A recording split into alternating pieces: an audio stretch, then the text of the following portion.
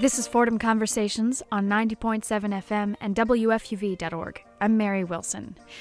Robin Anderson may have the sweetest gig in academia, studying wildlife ecotourism, those tours and resorts that put people in close contact with wild animals. And what Anderson is studying is how to market that experience as an educational opportunity, one that turns holiday vacationers into lifelong environmentalists. And like any good research project, it requires some field observation. So to do the work, Anderson goes on vacation. It's a tough job, Mary, but somebody's got to do it. Where have you been so far? Specifically around the Caribbean. We've been to Africa a couple times on safari. African models are really interesting to look at because they've been doing wildlife tourism for a very long time. As you probably know, everybody or many people have probably been on safari or know that you can go to Africa and see the big game in Africa now, and it's a way to preserve the animals there. So ecotourism is, when you say I want to swim with the dolphins or go swimming above a coral reef, or I want to see, as you say, the big game in Africa, and you want to know how we do this in a sustainable way that doesn't affect the environment in a negative way.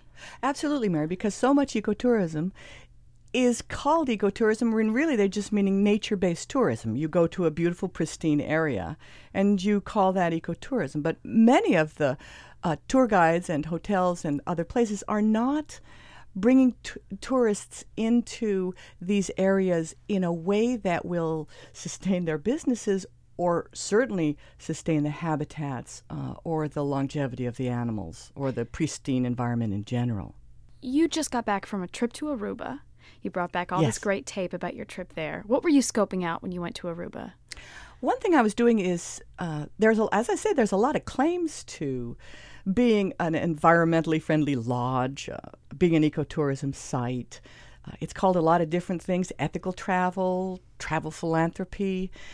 So it's under so many banners and has so many definitions that it's important to go check out a claim, right? So in Aruba, there is some movement toward more environmentally friendly and sustainable practices in the tourism industry, and really by some local tourism guides and local resorts. So I just wanted to see if this one particular one, who has a reputation of being at the forefront of some environmental initiatives on Aruba, I wanted to check them out. I wanted to see what the best practices were, what was going on, and if it was legitimate. So you're kind of a vacationer's watchdog. Yes, well, we call that participant observation, and you have to go there and participate and lay on the sand, Mary. It's important.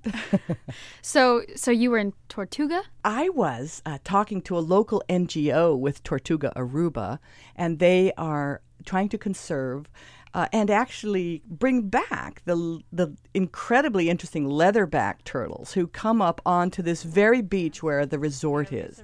Here's a clip from one of Anderson's recorded interviews with a beach habitat conservationist in Aruba. He's talking here about the tracks that a leatherback turtle makes in the sand. Yeah, but a leatherback makes a huge track because it's a massive animal. We're talking about females weighing 600, 700, sometimes 800 pounds. So they are really huge animals. And they need a lot of room, they need a lot of space, and they need a lot of sand. And that's what I was looking into, how exactly they managed to have this resort positioned right on this beautiful white beach, how the tourists can interact and cohabitate, if you will, with the turtles. So how does it work? What do they do right?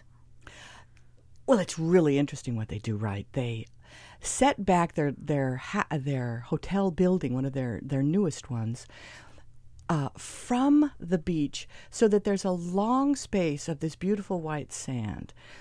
As I said, these animals are 500 pounds, and when they come up, they can dig a pretty deep hole, 2.5 feet in the sand. And they're coming on the beach to lay their eggs? They are. And it is all about preserving the habitat. It's really important for them to lay their eggs, and then for the nests not to be bothered or harassed by tourists, so that they can gestate and then hatch and then walk to the sea. They need to walk to the sea by themselves.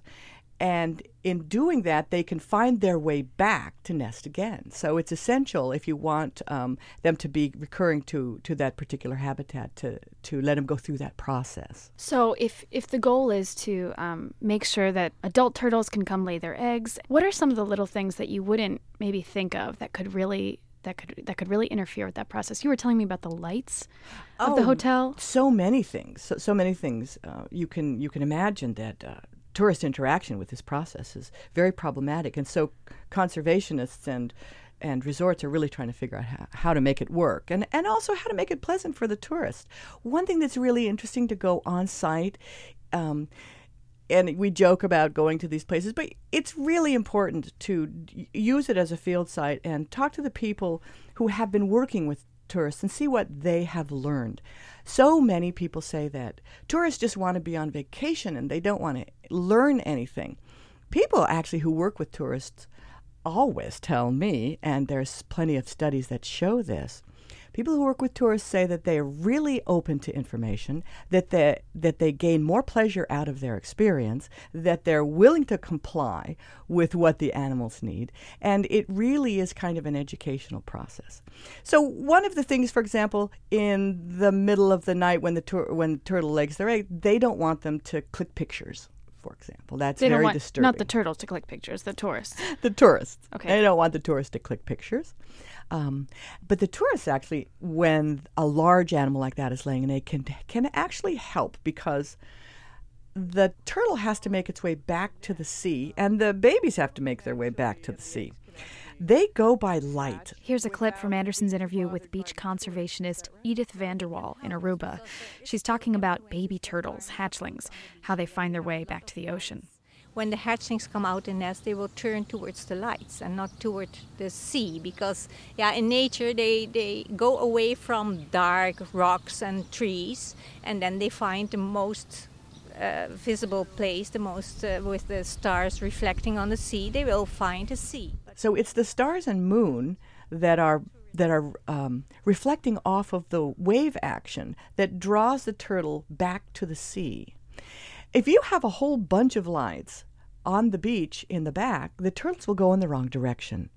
So if your resort is lit up for the night, if there are parties and people have their lights on in the rooms, that turtle isn't going to get to the ocean? Absolutely. It's not going to get to the ocean. Sometimes if you've actually brought some tourists to the spot to watch, they can form a line that blocks some of the light. Other planning aspects to building on the beach where turtles come in is that you set the building back, but you also use low lights, and you aim the lights in various ways that are unharmful for what the turtles are trying to do. You said form a line, so you have these. You literally ask the tourists to come out and form a human line along the beach, right? To blocking the block light. The light. It can be fun to be environmental. You said what we don't want, what ecotourism is not, is a thrill ride into an animal's habitat. What's an example of a thrill ride? What's the nightmare scenario? Well, the other place I visited, which I really loved and it was very hard to watch, was Cabo San Lucas in Baja California, at the tip of Baja California in Mexico. And Cabo has been a destination in the last couple of decades for a lot of reasons. Changes in land ownership. Americans have been going down, lots of development. There's a beautiful bay in Cabo that's a multi-use bay that has sea lions. It has pelicans. It has a lot of fish. And in this bay, you've just got everybody in there. You've got the banana boats being towed at really high speeds. You've got glass bottom boats. You've got people in rowboats. So it's one tour guide said this is the Wild West. There's actually no regulation. Well, there was a really nice colony of sea lions in the middle of this bay, and the banana boat was being towed, and a thrill ride was to whip the banana boat around and have it splash onto the sea lions. Apparently you could see the sea lions, or maybe not, but this was a kind of what we've identified as the action-adventure mode of a natural environment, which of course is incredibly destructive, and it's completely at odds with anything that is sustainable. But that too is called ecotourism. You go along the bayfront and Cabo and all of the the people who, and the tour guides take you out in boats, they'll say eco guides, eco tours, and meanwhile it's very destructive. Break down for me exactly why. What is it disrupting in that environment? Obviously, boats aren't naturally occurring there. But the aspects, we're not only we're talking about human safety as well. And part of what we're trying to do is coming up with best practices of how to create encounters with humans and animals that's good for the humans and good for the animals and has an educational component. That would be sustainable and that would be environmentally friendly. There are other real things about how you treat the animals. Are they tame? Are they wild? How they've been extracted? How you keep them. And those are kind of the animal behavior component that my research partner, Christina Colon, works on. And as a communication and marketing, strategic communication project, which is what this ecotourism project is, it's how you create a kind of whole cultural package with the animal and human encounter that is environmentally friendly and is educational. There's nothing educational or safe about glass-bottom boats and banana boats, speedboats in the same bay, and certainly that those sea lions are not going to stay in that bay. So when we talk about sustainability, private entrepreneurs anywhere around the world are beginning to understand that their livelihood is dependent on preserving that resource. Once they destroy that resource, and these things are going very fast, they're not going to have a livelihood anymore. How fast are they going?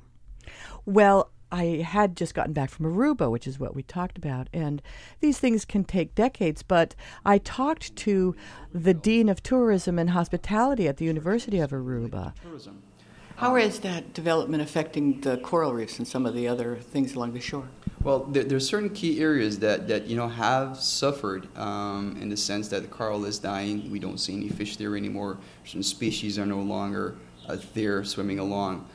My grandfather being a fisherman on the island, I know the ocean firsthand, and as a swimmer on the island, I know the ocean, many of the beaches and seas, across on the shores. So we do see a lot of deterioration on the island. He says that he's very disturbed that fish are being fed, which favors some fish over others, that there was so much suntan lotion that it was filtering down into the water and covering the coral reefs, along with the French fries and other kinds of things that were being fed to the fish. So there are some really bad practices, and so you lose species, you lose habitat. And he also had a more long-term worry about there are various issues with the beach and beach loss, with the loss of coral reefs and mangroves and other things. When you say the thing about the suntan lotion, in my head I'm thinking, well, that's it. Humans should not be allowed to get anywhere near these habitats. But you still think, no, there's a potential for an encounter here without hurting the animals. You still think that's possible, even though the suntan lotion can filter down and cover the coral reef? There are areas that have been very heavily used, and you can still take folks out there to a heavy use area and they can have fun. And if a place has been, pretty damaged, so keep the mass tourism in those areas. But the more pristine areas and coral reefs, and there are plenty, those need to be protected now. And there needs to be a different model from a mass tourism model, and one in which there's no holds barred. There are many ways to ensure that humans and animals can interact. And the reason I think it's important, Mary, is that people love animals, and it's happening. It's going to be very difficult to stop it. Tourism is the largest industry on the globe. Ecotourism and wanting to go to a wild and natural place is the fastest growing aspect of tourism. So there needs to be a set of regulations or certifications which are being put in place. There are now global regulations for sustainable tourism promoted by the UN and other NGO and other conservation organizations worldwide. The problem with those is there's not a lot of looking at the human-animal encounter. That's why we're focused on that. But the human-animal encounter is an opportunity to teach people about a particular species and a habitat, but also talk to them about larger conservation and global issues that we face on the globe. And it would be a loss of a learning experience by just having a blanket and an undoable assertion that people can't go and see animals anymore. That's Robin Anderson on wildlife ecotourism, why it's important to do and do well. Coming up after the break. I heard one woman say to her child that was a little bit scared, "Oh, don't be afraid of it, honey. It's just like Lily, your little kitty." And I felt like telling her, no, a dolphin's not like a cat. Using ecotourism to foster environmentalism, or not. That's in a minute on Fordham Conversations. The one you see is smarter than he, and we know Flipper lives in a world full of wonder, flying there under the sea. Everyone loves the king of the sea, never so kind and gentle is he. Tricks he will do when children are near, and how they laugh when he's near. They call him. You're listening to Fordham Conversations on 90.7 FM and WFUV.org. I'm Mary Wilson, and my guest is Robin Anderson. Her latest research project has her focused on wildlife ecotourism as a means for wildlife preservation and environmental education. The work has taken her to resorts in the tropics and in the desert, and at every turn, Anderson is asking the question, is this site truly eco-friendly? You mentioned regulations. Can you tell me about the Partnership for Global Sustainable Tourism criteria? Right. That's kind of like the sheriff in this Wild West, arena of tourism. It is, except for it's mostly voluntary. And so the sheriff, there should be a sheriff sometimes, but mostly it's marketing. People really want to do this, and they want to have more meaningful experience as people begin to know more and more about it. If you have certification measures, then people have a way to gauge the choice that they make. Oh, I want to go to a green one, and this has been certified by the global standards, or this has been certified by the Caribbean certification Green Globe. Then you're more likely to go there and expect that this place that you've given your money to and your time is going to be doing something good for the environment. So this Partnership for Global Sustainable Tourism criteria, this is a coalition of some 30-some organizations, yes. And they dole out credentials to organizations that comply with certain standards of sustainable ecotourism. And there are a number of other, around the globe, Mary, there's probably 60 different certification organizations. So what the UN tried to do is try to get them centralized, get them to agree on things. It's a new industry, and they're still moving toward that. But I think that these are really important initiatives. You mentioned cost. Is ecotourism pretty much always expensive? Is it possible to do it on the cheap? There are ways to do it that could be cost effective, and the more it is developed as standard practices, the more it doesn't have to be so exclusive. You have really kind of a bifurcation of tourism now. And let's talk about Aruba. One of the biggest beaches is Palm Beach. And if you look in the old books about Aruba, it's such a big, long sweep of beach. And I read this one book that said, this is such a beach it could never be crowded. Well, you should see it now. It is chock-a-block with every kind of mass hotel that you can think of, from the Holiday Inn, not to degrade the Holiday Inn there, but it's a mass tourism model where lots of people are moved through, the resort, and with groups. I saw one, and everybody was doing aerobics in the swimming pool, and that is a particular model.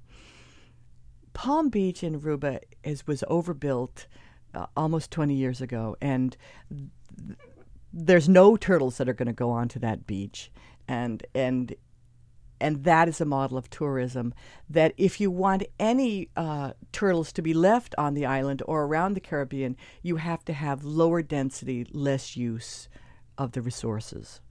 That doesn't necessarily mean that they have to be more expensive. Are they right now? Some are and some aren't. Mostly, I would say they are more expensive. The resort that I went to, Bukudi Beach Resort and Tierra Suites, was about comparable. They only had 104 rooms, but it was comparable to some of the other ones. The other one, like the Holiday Inn I mentioned, the way you can get there for a little cheaper is you buy a package deal to the Caribbean, right? What I like to tell people is off-season, most of these resorts are quite affordable. And, you know, they're very close to the equator. There's not all that much difference in the temperature year-round. So go on the off-season. I want to know, when you look back at all the places you visited in the course of this research, what was the resort that was the most comfortable for humans, and was it also comfortable for animals? We have some friends, a very well-known author who wrote Almost Human, who writes about baboons, who's really in sociology textbooks, Shirley Strum. She has her field research really in the middle of a wild area in Kenya, where she studied baboon troops for 2 decades now, probably more. And you can go there and you can walk with her, with the baboons, and learn about them. And what it does is, she's had about 60 or 70 tourists do that now, so this is something very, very exclusive, not very expensive. But that is a whole immersion in which you actually learn about the habitats of the animals. You're with an expert and a teacher and a researcher who is not going to allow you to change their habitat or harm them in any way. And so there's everything from that to going to a fancy resort on Aruba and being able to watch leatherback turtles come on shore.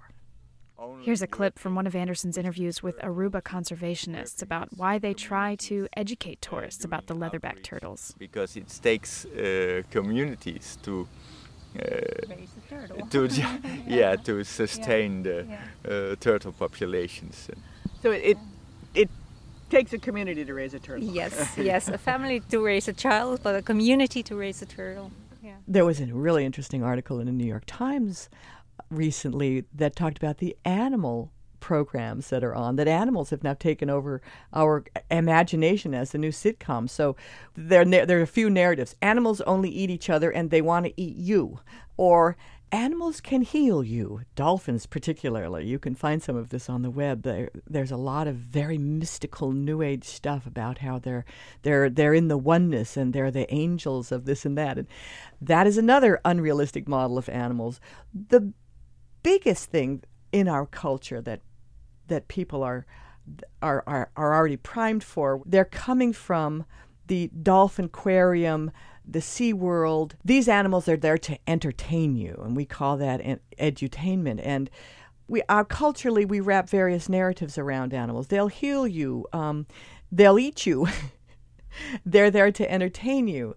What we've come up with models that try to address the needs and desires of what people are looking for, but do it in a more sustainable way.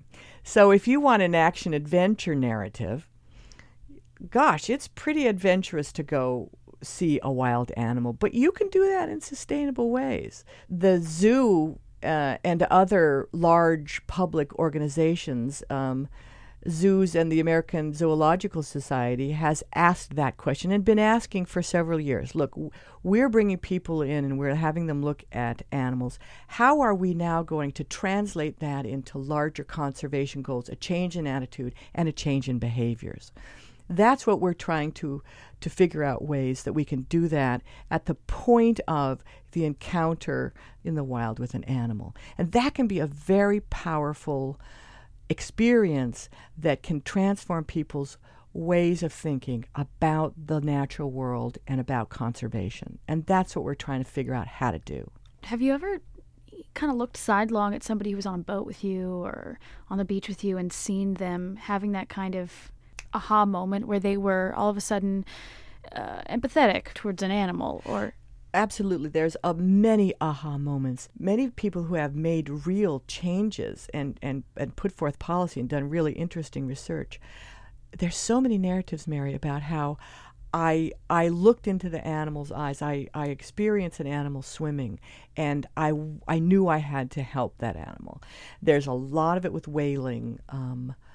There's an incredible narrative of a guy who dedicated his life to whales after he helped untangle a whale from litter that was pulling her down, and she actually let him. There are a lot of marine mammal experiences that make people want to preserve marine habitat.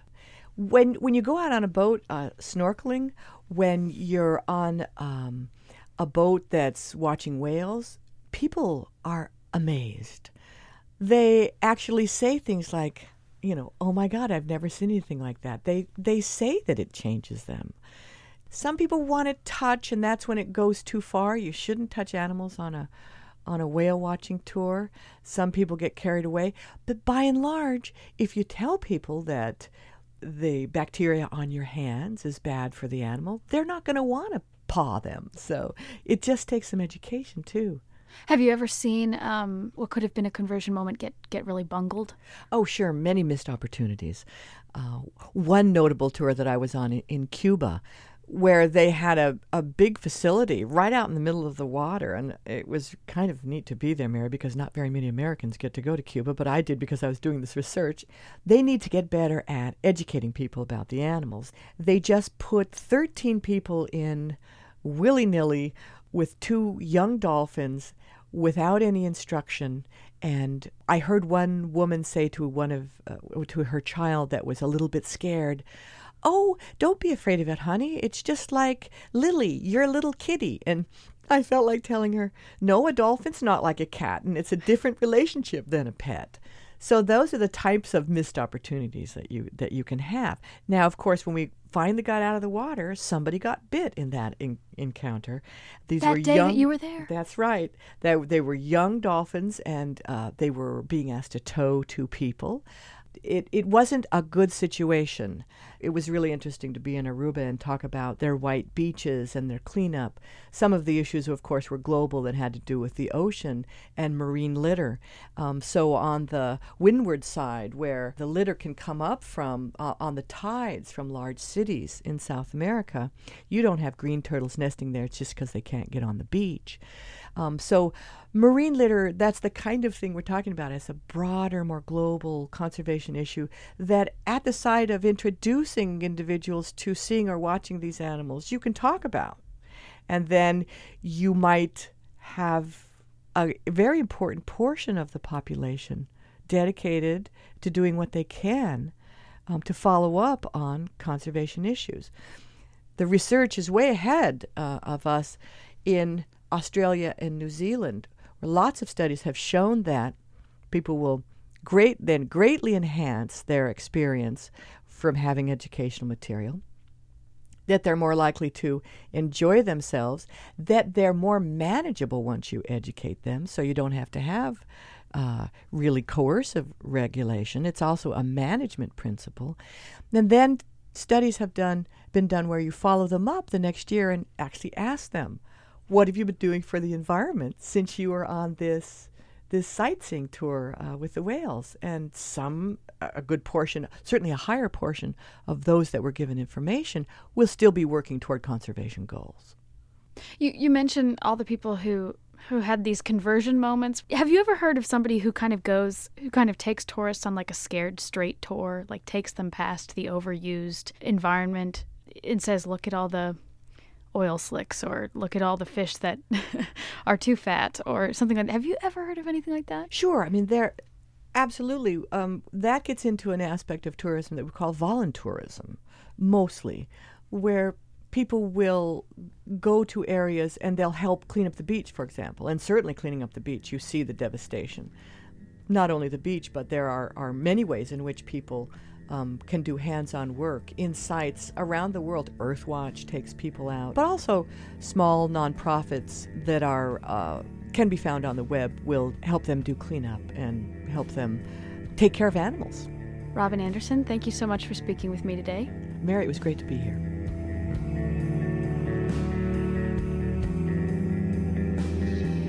If you're looking to plan an ecotourism trip of your own, I asked Robin Anderson for some helpful websites. She recommended ecotourism.org, travelersphilanthropy.org, and the website for the Wildlife Conservation Society, that's wcs.org. Robin Anderson is the Director of the Program in Public Communication in the Department of Public Communication and Media Studies at Fordham University.